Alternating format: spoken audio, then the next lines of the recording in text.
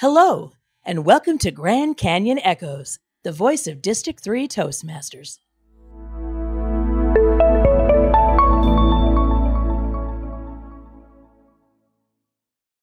Good afternoon, everyone. This is your podcast host, Don Griffith. Today I have the pleasure of meeting with Harry Wolf, a longtime Toastmaster who has a special project that he's going to talk about.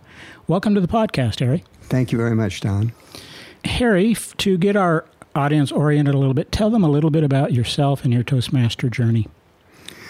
I've been a member of Toastmasters for almost 30 years. I first joined in 1982 a club that was Single Desert Voices, that later on changed to Desert Voices. I think it's been discontinued, but it was a club for singles. And I was in that club about 9 years.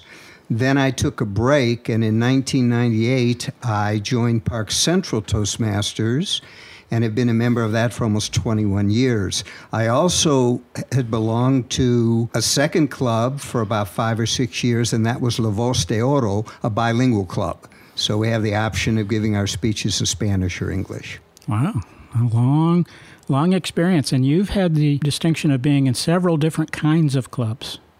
Yes, definitely. From very large to probably a little smaller than Park Central, right? That's correct. And the specialty club, the Spanish-speaking club. Yes. That brings us to why we're going to be talking today. You have a new club that you're trying to get started with a very special focus. Tell me about your new club. That's right. Audible Talkers Toastmasters is a club. I have been saying it's for the hard of hearing, but actually it's for everyone, including the hard of hearing, is a better way of putting it, because it's open to the public. But the key thing about this club is that for people who are hard of hearing and may have trouble hearing the speakers in some sort of meeting, that problem is overcome through the use of technology in the room that we meet in. We have a room that is equipped with an audio loop, and what happens is when an individual speaks into a microphone, the voice is converted to electronic signal and transmitted directly to the hearing aid. For people who don't wear hearing aids, we have headsets that they can use. Mm-hmm. It is a tremendous improvement for those people who are hard of hearing, like myself. And it was really eye-opening the first time I attended a meeting in this room and heard the sounds of people talking without having to worry about the background noise that typically is a problem with people who are hard of hearing or wear hearing aids. Yeah. Where did you get the idea for this club? I was a member of Park Central, and I am a member of Park Central Toastmasters for many years. And one day last year, I realized that I was having trouble hearing the speakers in the club. And I thought to myself, this is really terrible. If I have to drop out of Park Central Toastmasters, it's an important part of my life. It's a source of social interaction and mental stimulation. The prospect of maybe not being able to continue because of having trouble hearing the speakers was very concerning to me. I thought, well, maybe there are other people who may have this same situation. So I contacted the Arizona Commission for the Deaf and Hard of Hearing and learned that in Maricopa County, there are 780,000 people who are hard of hearing. Well, great. So this was personal for you. Very much so. And again, when I attended a meeting in this room, and for the first time, the voice was transmitted directly to my hearing aid, it was like, I wish I had known about this years earlier, because how helpful it is to be able to hear. Now, I'm talking about Toastmasters meetings, but imagine all the other types of activities that involve listening to a speaker where people with hearing loss are precluded from participating because of that. The other thing is that it sort of creeps up on you. I didn't have this problem, even though I was wearing a hearing aid, but as the hearing deteriorates over the years, all of a sudden I found myself in a situation where I couldn't clearly hear the speakers. Now, you talked about this technology, this audio loop. Does that require something in the facility to have it wired in, or is it portable?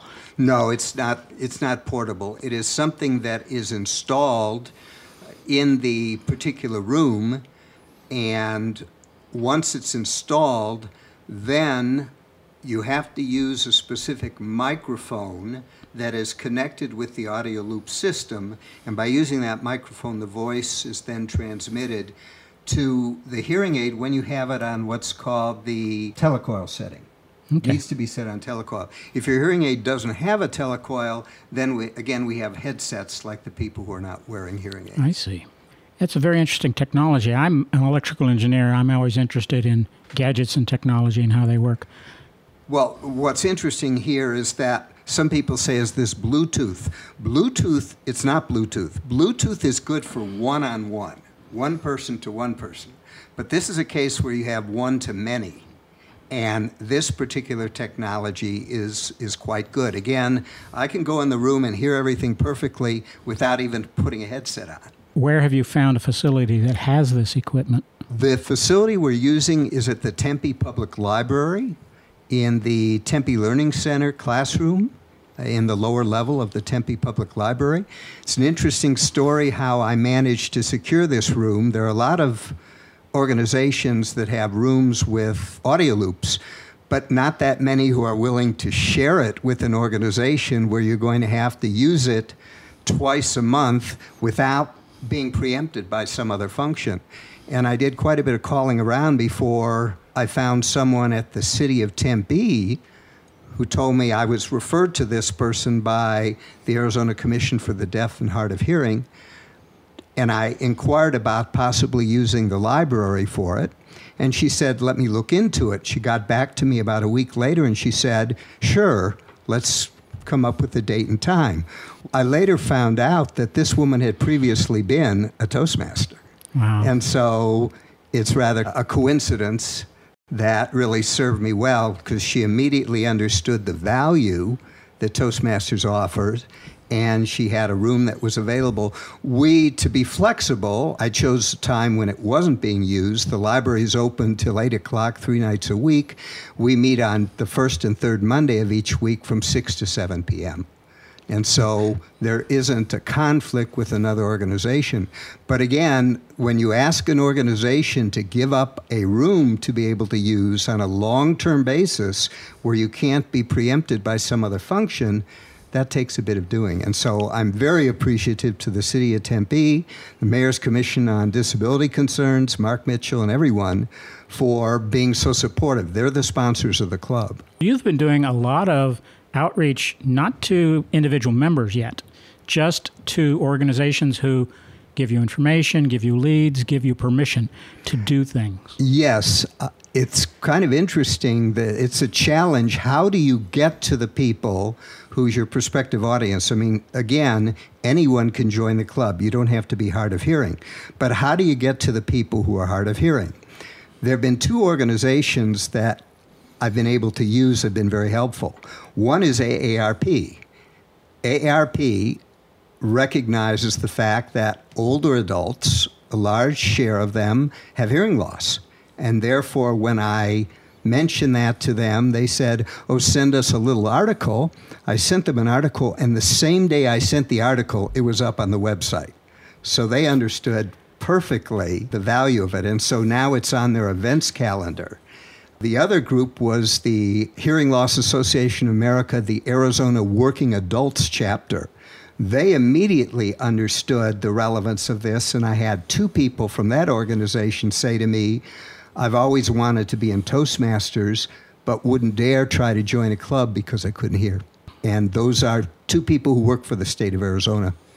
Then I started really identifying the people who are my potential market and audience.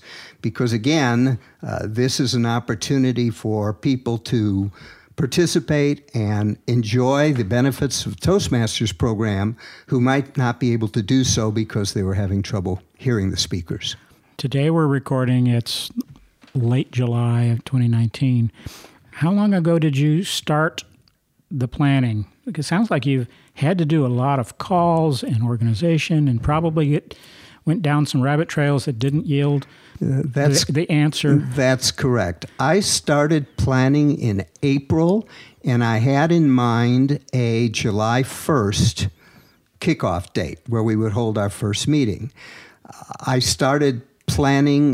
The very first thing I had to do was find a place and a time to meet. And that took a little while. But once I found the Tempe Public Library, the first and third Monday of each month, from there, I could start to work to recruit.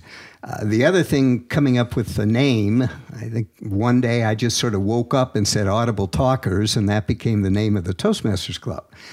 Because it conveys what the club offers in somewhat of a subtle way, but it conveys what the club offers. And well, it's catchy. Yes. It's not like any other club. Right. We did that, and then I started with the first meeting we had July 1st, and District 3 was terrific in the sense that they helped me organize a model Toastmasters meeting for the first meeting, where we had experienced Toastmasters, Hallie Adams, Jeff Marood, for instance. Both of them participated, because the best way to explain what Toastmasters is about is for someone to experience a meeting. Yeah, show them. Yes. It's not to give a lecture about it. It's here's a meeting. At the very first meeting, those guests who were not Toastmasters and some of whom were hard of hearing did participate in table topics. Mm-hmm. They didn't participate in a minor function. We had those assigned. Okay. But at the second meeting, July 15th, 3 of those individuals signed up for minor functions. Actually, one signed up to be table topics master. Excellent. And so they're getting it. Yes. They're getting it. And so they wanted to be involved. At the next meeting that we have on August 5th, several of those people have signed up, but for different functions, so they experience it. At the next meeting, we're going to have 2 icebreakers.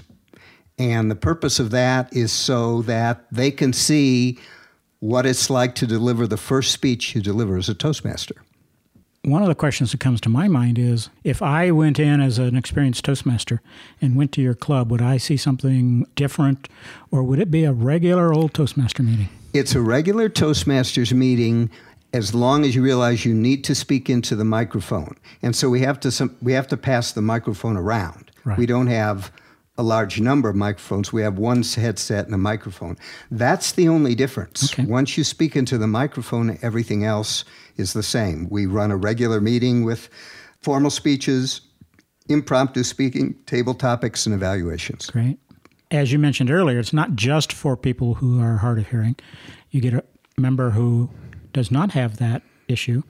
They could come and just enjoy it naturally. That's correct. Just with regular hearing. That's correct. And it's not like the meeting is silent and there's somebody signing the meeting. It's not correct. That at all. Not at all. Someone who would find it convenient to meet the first and third Monday of each month from 6 to 7 at the Tempe Public Library could take advantage of this particular club. Now, do you have the address of that facility? Yes. The facility is 3500 South Rural Road, and it's near the corner of Rural and Southern. Actually, it's just south of Southern on the west side of the street. There is the Tempe Public Library there, and there's also a senior center there. So they have a number of city buildings there. You've described this formation process of a club. If you were just forming what I would call a regular club, not a special audience or anything like that, just a regular Toastmaster club, what would you do different? I don't know that I would do anything differently. The challenge is to recruit the 20 members that you need to be chartered as a club. Right. And that is really the challenge that I've been dealing with. The other day I went out to Tempe to the library to take a look at the site, and I noticed that there were 2 large churches right near the library. So I dropped off some flyers there thinking that they might have some members, older members in particular, who might be interested in the club. If they're going to that church, this is right around the corner. I've also sent letters to audiologists who work with people who are hard of hearing and asked them to pass the word. I was interviewed on Channel 12, and Tempe issued a press release, and so that's helped to get the word out. So the magic question now is, how many members do you have? You said you need 20. That's correct. Where are you now? Right now, I estimate we have about 10 members. Okay. Okay. And my goal is by the end of September to have 20 members so that we can submit our paperwork and begin a 6-month period October 1st. The other day I sent out the agenda for the August 5th meeting along with a flyer that cites the August 5th date to a number of people who are participating in the meeting and asked them to share it with their friends, whoever they wanted. People from the Hearing Loss Association will probably post it on their website. Also, the Arizona Commission for the Deaf and Hard of Hearing has been very supportive, and they will probably publish it in their blog that they have. What have you learned from this process, Harry? I've learned that you have to focus on the things that will have the greatest benefits. A former boss of mine used to say, are we doing things right or are we doing the right things? You can go and spend a huge amount of time talking to media and getting nowhere because they're not interested in this particular story. You think, well, the first Toastmasters Club in the United States for the hard of hearing. It doesn't capture their attention. But as soon as I went to ARP, immediately, I didn't have to explain anything. Immediately, they were supportive. They put the news release on their website. They included us on their calendar. So you need to sort of focus on who is my audience, who am I trying to attract, and how do I get to them? It makes sense. The media as a group, they're reporting on everything. That's correct. And so they can't afford to concentrate on any one thing all the time, so miss a lot of stories that are good for their readers. So I would have thought, they would have been jumping at the chance of talking about this first Toastmasters Club. But really, the regular media, I made contacts with them and didn't get much of a response. Now, thanks to the city of Tempe and their contacts, they arranged an interview with Channel 12. And so I was interviewed by them, and there was a story that appeared on Channel 12 about the Toastmasters Club. Do you know if that interview is available anywhere online? I think it is online, yes. Okay. I think if you probably did a search on Audible Talkers, at least it was online after I gave the interview, and that might have been about a month ago. I can't recall the actual date, but it certainly was online. And the focus of the story wasn't so much on the interview with me or showing me being interviewed, but the equipment that allows this kind of club to exist. Well, if we can find where that is, we'll add the link in the show notes. Okay. Harry, do you have any final comments for people who are interested either in this club or to learn what you can help them with because they're thinking of starting a club? Probably the key thing is just to make sure that you organize a good meeting, and also make sure people realize that if they come to a meeting, they don't have to join. They can observe what's going on, and if they're interested, then they can join Toastmasters. So they don't have to make a commitment. They're not obligated to join. But the key thing is to show them an interesting meeting, because that's what will entice them to join Toastmasters. Right. We want them to come to the meeting because they want to go, not because they're obligated to go. Remind everyone when the meetings are, because we may have people listening to this who aren't necessarily hard of hearing. Right. They're just thinking about, this sounds like a fun club. Right. What are the days again? It's the first and third Monday of each month from 6 to 7. Our next meeting is August 5th. August 5th. Harry, good luck with getting that additional 10 members, getting this club going, and make it official, make it an official Toastmaster Club. For everyone out there listening, you just heard a master talking about starting a club. Did you hear all of the things he did to organize it and plan it ahead of time? If you're working on a Toastmaster Club, or if you're interested in being part of Harry's club, Harry, how can they reach you to get advice or directions to the club and so forth? Probably the easiest thing to do is to email at hwolfeaz@gmail.com. That's the best way to get to me. Okay, give that out again. hwolfeaz@gmail.com. So hwolfaz@gmail.com. That's correct. Great. Right. We will include that in the show notes as well. Harry, thanks for inviting me to your home today. It's been a pleasure. You're welcome.